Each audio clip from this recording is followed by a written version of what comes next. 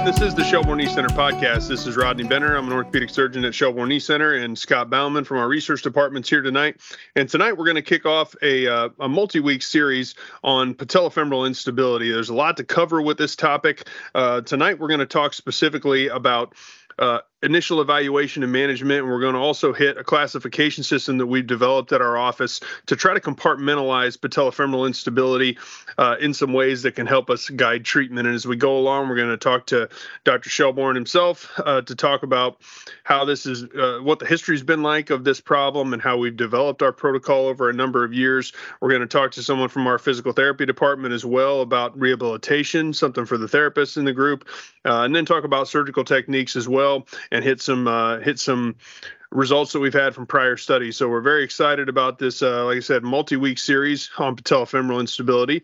And Scott, we're here to kick this off tonight. Yeah, I would agree. I'm pretty excited about it as well. And it's one of those topics that's going to be great for both audiences, with the surgeon group as well as the therapy group, because as people know, when they treat these injuries, especially with things like first-time injuries, that may lead more to a rehab route, and then the recurrent patella dislocations could potentially lead to a surgical route. And obviously both parties would be involved with that. So I think it's going to be a good series, and kicking it off here with evaluation and looking at the methods for that. Just starting off here, what's the typical caseload or the number of patients you see that have a patella dislocation versus some other injuries? When we've looked at our research at Shelbourne Knee Center, just looking at what's the number of patients that we've been able to treat with this over the course of Dr. Shelbourne's career, and myself and our other partner that we had with us for a while, we've done about 7,000 ACL reconstructions. When we look at patellofemoral realignments, we've done about 700 of those. So it's 1/10, in our experience, 1/10 of the volume of patella dislocations that we treat surgically as opposed to ACL reconstruction. So if you think, the majority of surgeons that do ACL surgery, I believe, if I remember right, it was something like 85% of surgeons that do ACLs do less than 10 a year.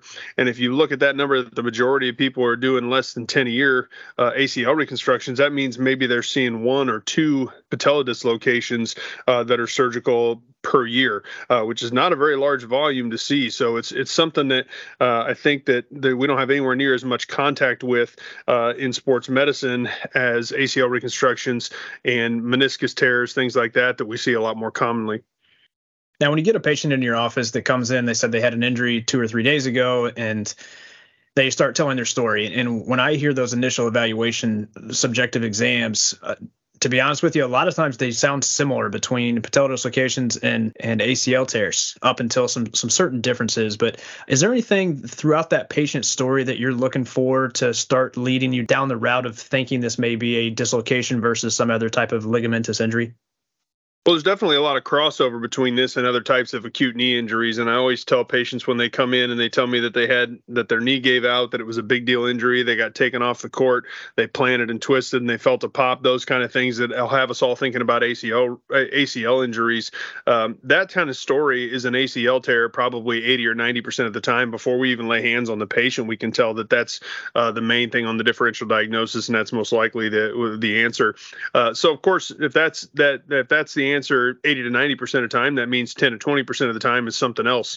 There are things like hyperextension, anterior tibial plateau fractures that present kind of similar to ACL injuries. There are, fractures sometimes that can happen, or tibial spine avulsions, things like that can present in the same way, obviously, because in that case, it's pretty much the same injury, just a bone injury instead of a ligament injury.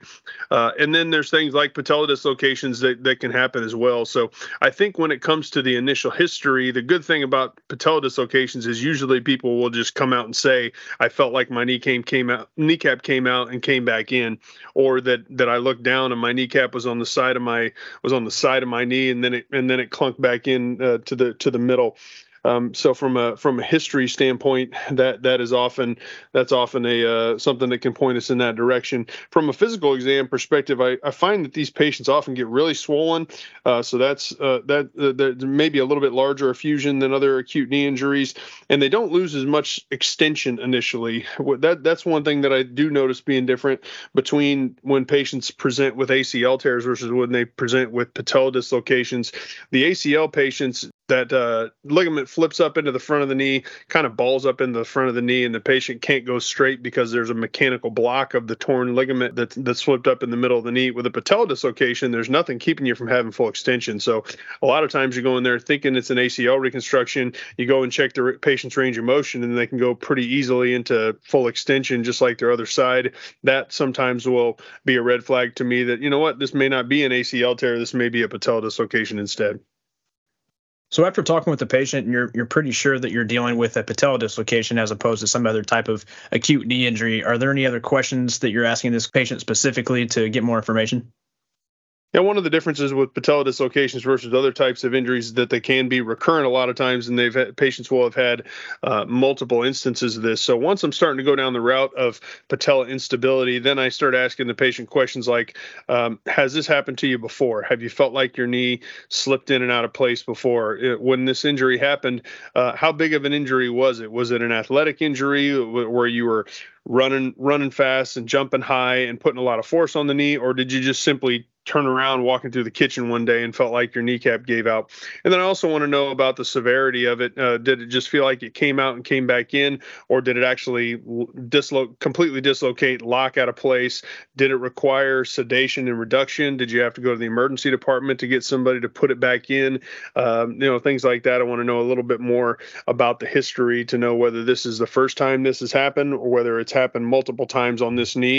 And I also want to query them about, has this happened before on your opposite knee? Because as we'll talk about down the road, sometimes there are anatomic variants that predispose people to patellofemoral instability. And when that happens, it often happens bilaterally. So if somebody comes in with a first time right knee patella dislocation, then I'll ask them, have you hurt this one before? And, sometimes the answer will be no, it's the first time it's ever happened. Well, what about your other knee?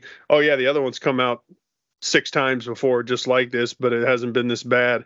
And you can start then to think about, is there some sort of predisposing anatomy to this? So, once we're thinking about patella dislocations, we do move down a little bit different line of questioning as we're taking that history. So after those follow-up questions, and you're pretty sure you're dealing with a patella dislocation, what's the objective exam look like? Are there any type of special tests that you're doing? Are you still trying to confirm or rule out any other injuries after that exam? You definitely have to do a full knee exam of still, even though you start to think that might be the case. There sometimes you may think somebody's dislocated their patella, and then you pull on their knee and they've had an ACL tear. I had one collegiate athlete, for example, that I had done a previous patella realignment for a first time patella dislocation, and she went on, did well, finished her high school soccer season, went on and played in college, and then dad called me and said, she hurt her knee again, dislocated her kneecap again. She went and saw the team doctor, and they think that the kneecap came out again. We need her to come see you. And when we got her in the office, talked a little bit more about the details.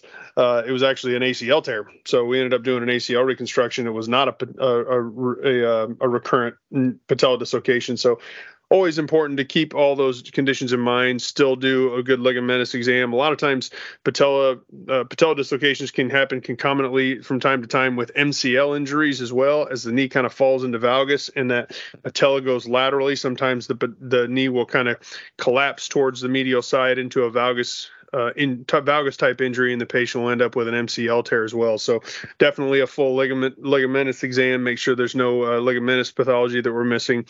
We also like to look at a couple things in particular on physical exam with patella dislocations. First being, does the patient have a J sign? And by a J sign with full extension, when they get to full terminal extension, does the patella start in the middle of the groove and come all the way up straight, and then at terminal extension kind of dip over to the lateral side in kind of a J shape. And that tells us that the patient may have patella alta, that they may have a long patella tendon, a higher located patella that could come out of the groove with full extension and predispose them to patella instability. We also want to check for medial retinacular laxity. So I like to move the patella medially and laterally and compare it to the uninjured knee. I also like to push on the lateral side of the patella and kind of medially translate it. So you're kind of tightening the lateral retinaculum, loosening the medial retinaculum. and then put my thumbs underneath the medial edge of the patella and try to lift it up, almost tilt the patella onto the lateral edge of the patella to see if that's different side to side. A lot of times, if that medial retinaculum tears, you'll be able to lift up the patella on the medial side in a way that you can't on the other one. And when that happens, that does point us to some medial retinacular laxity that, if it ends up coming to surgery, that we might have to deal with. So we're looking really at both anatomic and some traumatic factors with physical exam. Got a question for you. When we see these patients acutely, they're often very swollen, they're very stiff. So talk a little bit to the therapists that may be listening about what our initial therapy management is like. Yeah, you hit it right there. Initially, we see these patients right after you see them in the office, and they're usually a few days out, let's say, from a patella dislocation. They're going to be acutely swollen. First things first, we got to get that swelling down. So we're talking about swelling management, and that's your typical Rice principles of rest, ice, compression, elevation, all that good stuff. But that needs to be taken care of first. And with the acute first-time dislocators, a lot of times the rehab in the acute phase is really getting back to the basics. It's getting the swelling down, making sure motion is full. A lot of times, as you had mentioned, in comparison to ACL tears, these patients generally have pretty good extension range of motion. Their flexion is going to be down because of the swelling loss, and you'll see that naturally come back as their swelling goes down. But you're hitting the swelling, you're working on full hyperextension equal to the other side, and progressing flexion with time. Once swelling goes down, the flexion will still be a little bit tight. Sometimes that's generally due to apprehension or the fact that they've just haven't had their full flexion back for a couple weeks maybe. But that's really all it takes is 2, 3, maybe upwards of 4 weeks if you're talking about somebody with some significant swelling. But it's really back to the basics in the early going. The other thing that I wanted to mention in the acute rehab phase with these patients is leg control. That's going to be the other thing that we work on quite a bit, working on simple things like quad sets, straight leg raise, knee extension off the side of the table, and all this done with pretty much no weight, maybe a little bit of low weight for the patients that can tolerate it. But after an acute injury, a lot of times those joint surfaces may still be acutely flared up to the point where they're not going to really tolerate a lot of weight, even with the things like straight leg raises and things. So a lot of quad sets and straight leg raises. We don't use a whole lot of E-stim, but I know a lot of therapists would in this scenario because it's a good way to keep that quad going in a low impact way that's not going to flare that patient up. So this would be an indication that I think you could use some E-stim to work on that quad contraction, especially for those patients that really have a version of a quad shutdown, even in a non-operative setting. That could potentially happen if they're not using that knee normally like they would after this type of injury. Yeah, it's interesting. We really see a wide variety of patient presentations as it relates to early rehabilitation. As you said, sometimes patients have come in, they've been seen by a school athletic trainer, they've been sent to an emergency department, they've had their kneecap reduced. Maybe they get referred to a physician office to an orthopedic physician's office who may or may not have seen many patella dislocations, and who says, maybe it takes a week to get into their office. And then by the time you get there, they say, you know what, I think we need to refer you on to more specialty care with a sports medicine provider or a knee specific physician. It's another, several days till they get in. And sometimes these patients show up in an immobilizer on crutches, haven't moved, haven't lifted their leg in 2 to 3 weeks, and they're looking pretty rough when they initially get to us, versus the ones that sometimes hurt their knee the night at 8:00 during a soccer game or something, and by 8:30 the next morning they're calling our office to get in by noon that day, and we can see the patient a lot quicker. So speak a little bit about that, just kind of the variability in presentation when you have to see them initially as a therapist. Well, you mentioned it right there. The variability is huge, especially when you're talking about the time you see them from injury. But I would go one step further from that and talk about the variability from first-time dislocators to, let's say, second, third, fourth or so. You have a first-time dislocator and you run into the scenario that I was talking about initially, where they're acutely swollen. You're working on getting that last degree or two of extension. They may be, bending to 95, 100 degrees compared to 140, 145 on the other side. And again, some of that's swelling, but some of it is just the fact that they are apprehensive about it. Or like you said, they've been in an immobilizer and you're working on the quad sets and things like that. But you can compare that to somebody who is dislocated for the fourth or fifth time. you see them even 3 days later, swelling for sure, but their quads are there. Their motion is nearly full. Yeah. They're pushing things. I don't know if that's necessarily a physical thing or more of a mental thing where they know what to expect, or they're just physiologically not responding to the injury as much. I really don't know the answer to that, but we usually move those patients into strengthening pretty quickly. And that's going to follow pretty much the same philosophy that we've talked about with other types of injuries. We try to get the motion equal to the other side, get the swelling down, and then work on strength. But with those first-time dislocators, they're in that acute phase for 2, 3, 4 weeks versus the recurrent dislocators is if they're not looking at surgery or not wanting to pursue that route for whatever reason, whether it wasn't advised or they're in the middle of a season and they want to try to get through and they're structurally okay to do so, those patients push a little bit faster. So even with the same type of injury, the variability is quite high. When these patients try to return to sport, what are some, as we move on to talking a little bit about non-surgical management as we move on from the acute phase, once they start to get their leg control back, they've gotten their range of motion back, what are you looking at as far as return to play criteria for these patients if they're trying to get back to sport? I'm sure we're going to talk about that a little bit later when we have our therapy episode, but talk a little bit about just on a surface level about where things progress after they've gotten through that initial phase. Yeah, so it's really getting back to the basics with that as well. Once you hit the basics of getting the motion back to normal, so they should be equal to the other side. Extension comes back within days, if not already there in the initial evaluation period. Flexion usually takes 2 or 3 weeks, depending on what the swelling looks like. And then you start working on some strengthening. And our strengthening goal is always quad focus because that's generally the muscle that's going to be the weakest in this patient population. Not to say that other muscle groups cannot be weak, things like hips and hamstrings and things of that nature, but the quad is really what we hit first and foremost. So we do an isokinetic quad test on these patients when we deem them appropriate, which is usually right after the flexion is completed. So 3-4 weeks after the initial injury, especially for first-time dislocators. And then we're working on strengthening on that single side to get the quad strength up to 90% or higher. So the things that we're really looking for: full motion equal to the other side, minimal to no swelling, and 90% is the threshold that we're looking for in terms of the involved quad to the non-involved quad on the isokinetic test.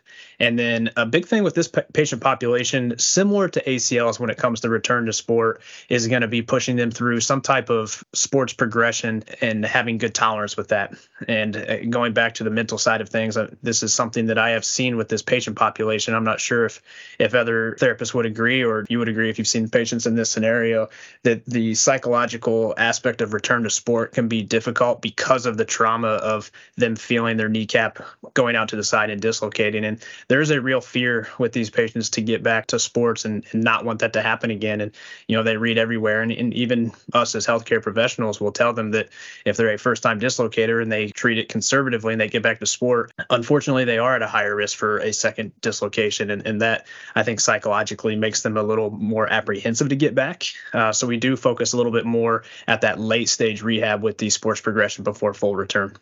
Yeah, and the interesting thing is sometimes, there's a lot of pressure early on to decide, do I need surgery? If so, what kind of surgery do I need? And the nice thing about this is that these patients are acutely injured, just like ACLs. The ACLs are a lot of other acute problems, where if they're going to go on to surgery, we don't necessarily have to do acute surgery and operate on them right away. We have some time to start working on swelling control, to start working on leg control, to do that kind of early therapy. At the same time, they're getting more of their imaging work up, and we're trying to figure out, is this a first time or recurrent problem? And these kind of processes can go on concurrently.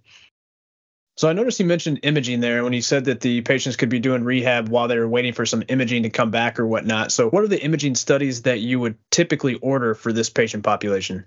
Yeah, there's definitely a lot of people talking about what to do based on MRI findings, CT findings, things like that, more advanced imaging studies. But for me, the bread and butter patellofemoral X-rays that we get, the plain X-rays that we get, really drive treatment a lot more than the more advanced imaging studies do. So we start off with a 3 view of a weight-bearing 45-degree flexed PA view, a kind of tunnel view that can show you the joint spaces in profile, as kind of a one that we do in everybody. Now that one, unfortunately, though, doesn't have much in the way of participation in the patellofemoral algorithm and management, but we still go ahead and get that. We get lateral views of both knees, and then we get a merchant's view.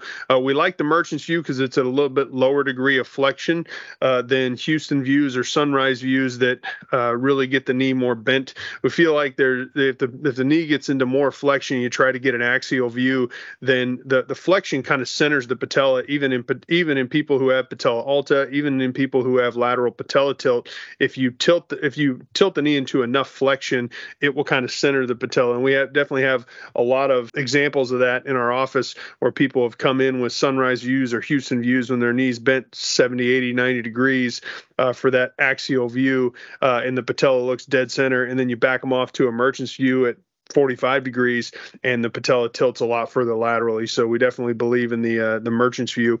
That lateral view is important for a couple of reasons. We like to assess the height of the patella. There's a lot of different ways to do that. Insall-Savati ratio, Blackburn and Pio ratio, Catan-Deschamps, or however you say that. I don't know if anybody knows how to actually pronounce that.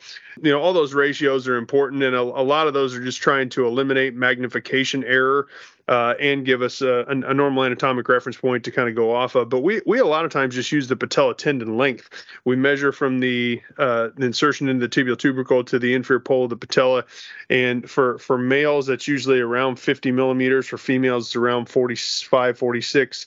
And we usually will utilize that as kind of a normal that we can reference against. We then also, for people who have confirmed patella instability or even suspected instability, we're not sure, we like to get a quad contraction lateral with the knee fully extended. So we have the patient fully extend their knee, fully contract their quad, and to see whether the patella comes up above the trochlea. On that lateral view, you can see where the kind of the end of the trochlea is more proximally, and the inferior articular surface of the patella should be at about that level. And if the inferior articular surface of the patella is above the top of the trochlea, a lot of times that can be kind of like a radiographic J sign that can show us that with full terminal extension that the patella is coming out of the groove and maybe tilting laterally. And then we like to compare those side to side, especially if the patient says they've never had instability on the uninvolved knee. We like to look at that uninvolved knee to see, does the uninvolved patella sit in the middle where it's supposed to? Does it have any lateral overhang, lateral tilt? Is the back of the patella, the median ridge of the patella, sitting in the deepest part of the trochlea? Is the normal side actually normal, or is the normal side sit too high? Does the normal side sit too far lateral, or we can get an idea that the patient may have predisposing anatomic factors that may be playing into things, versus if we look at the normal knee and it has a normal patella height and does not sit laterally, then we think maybe it's a traumatic injury that just overcame their normal restraints. So really a lot of focus on plain imaging, plain radiographs to be able to classify these and compartmentalize them to help guide management. When it comes to MRI scans, there are a couple things that we can see loose bodies on MRI scans better than we can on plain X-ray. A lot of times you can see them on plain X-ray if they have bone attached to them, which often they do. But if it's just a cartilage piece that is broken off, sometimes you can't see that on X-ray, and you would need an MRI scan to be able to see that.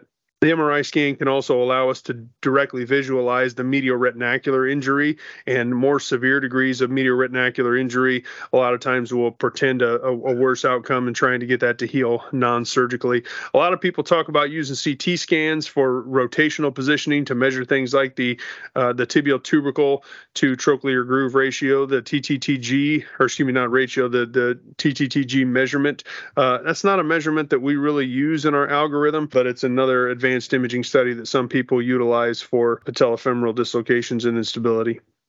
Yeah, this is one area in physical therapy education that we are just not educated enough on, I don't think, in terms of looking at imaging and being able to decipher what things mean. And I've learned so much since I've started working at the Shelbourne Knee Center, and especially when it comes to these patellar dislocations, because I've learned over the years that there's a lot to learn about the patient based on not only what the X-ray shows, but how it compares to the other side. And I know we'll get into that when it comes to the classifications and what that classification may lead to when it comes to surgery. But one image that I've always in particular thought was fascinating that I have never seen before until I got here was especially on a consistent basis with this population, was the quad contraction lateral view. What's your opinion, or just speak to what your thoughts are on why that's an important view and why it would be needed in addition to just getting your typical 60-degree lateral view? What does that show you that the others don't? Well, we try to look at patella alta as kind of a constellation of findings rather than one specific number. Some people will use one of those ratios that I spoke about before, that above this level they consider that to be patella alta, or in below this level it does not.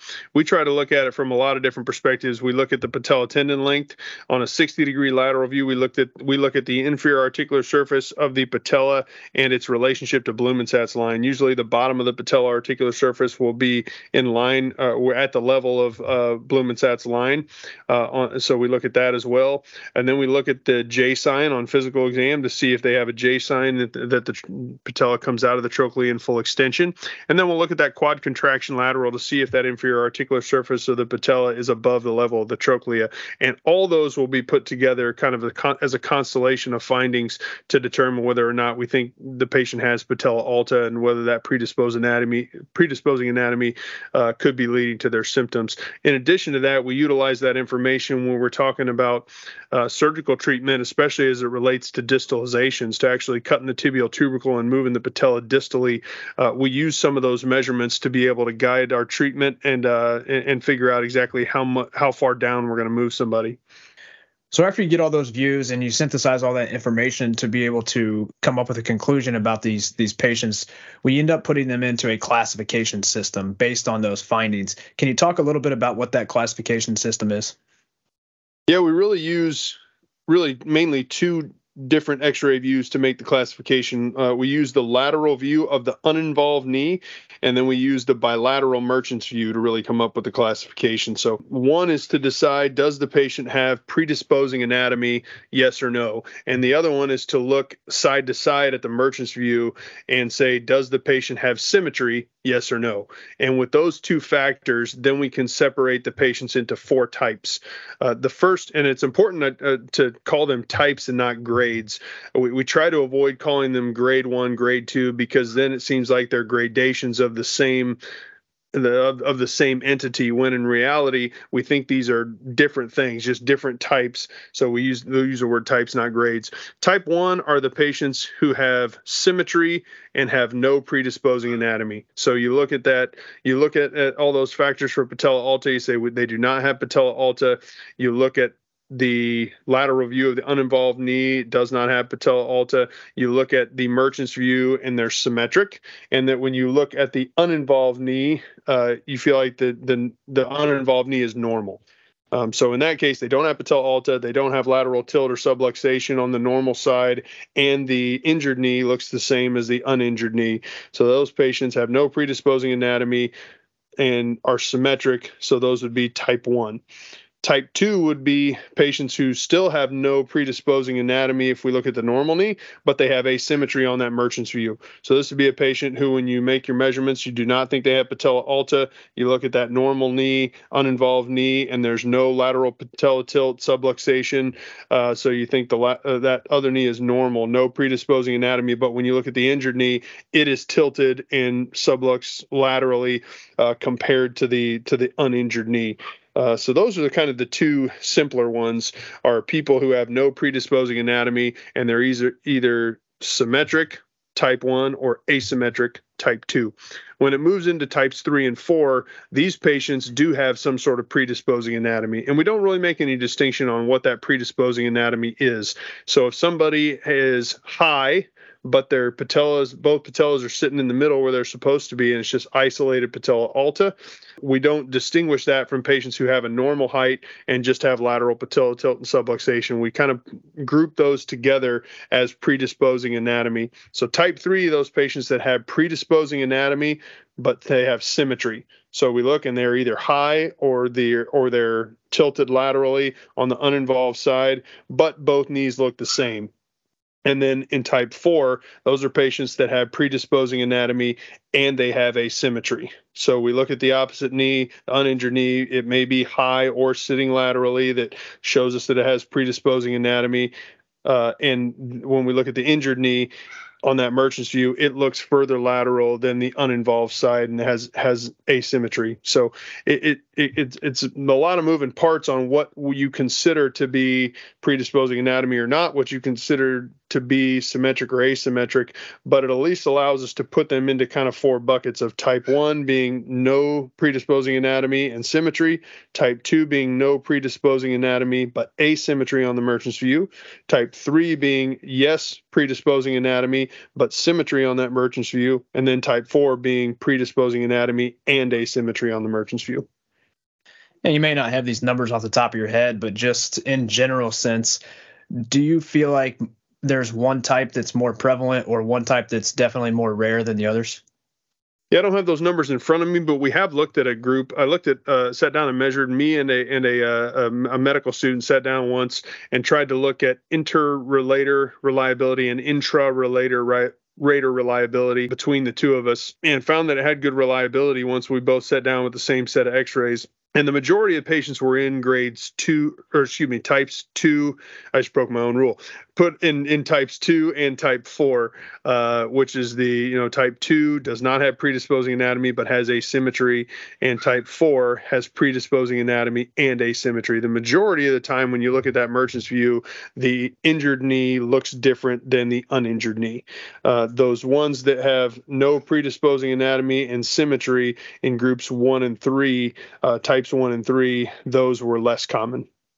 So throughout your career, you've started to use this classification system. What do you feel is the biggest benefit of using something like this?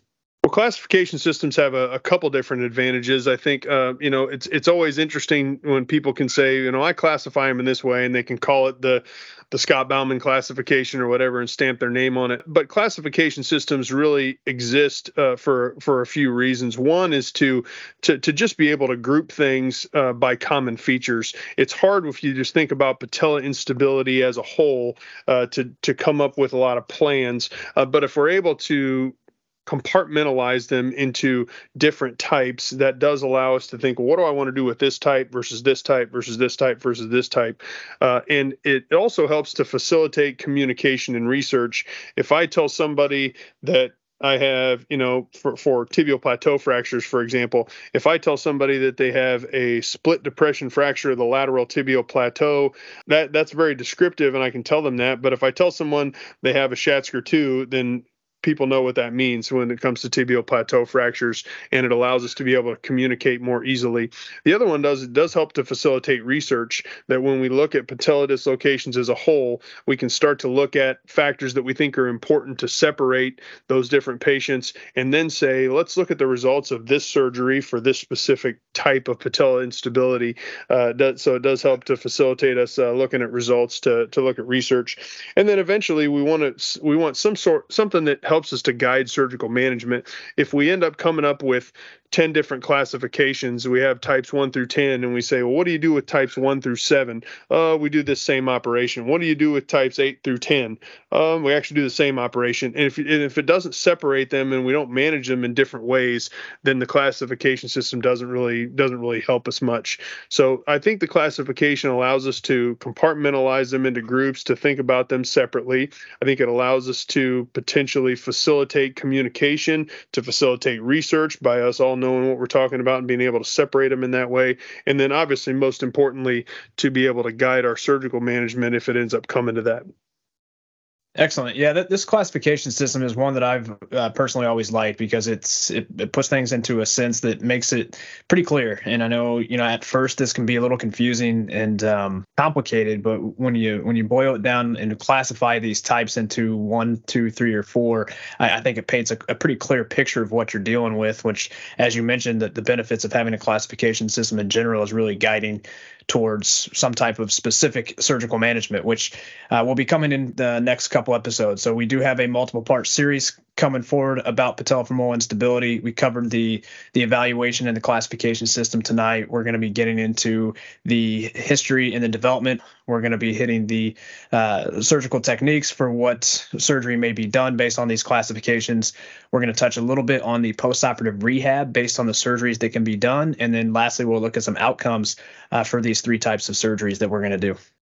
That's all for this episode. Thank you for joining us. As always, you can hit us up on our socials on Twitter and Instagram at the SKC Podcast. We have a YouTube and Facebook page for the Shelbourne Knee Center Podcast that we'd love to have you visit as well. If you're on Apple Podcasts or any of your podcast platforms, if you could leave us a review so those that come behind you can see what you've liked about it, we would appreciate it. And also subscribe and hit that follow button so you won't miss out on any episodes here in the future. So thank you for joining us, and we'll talk to you again next week.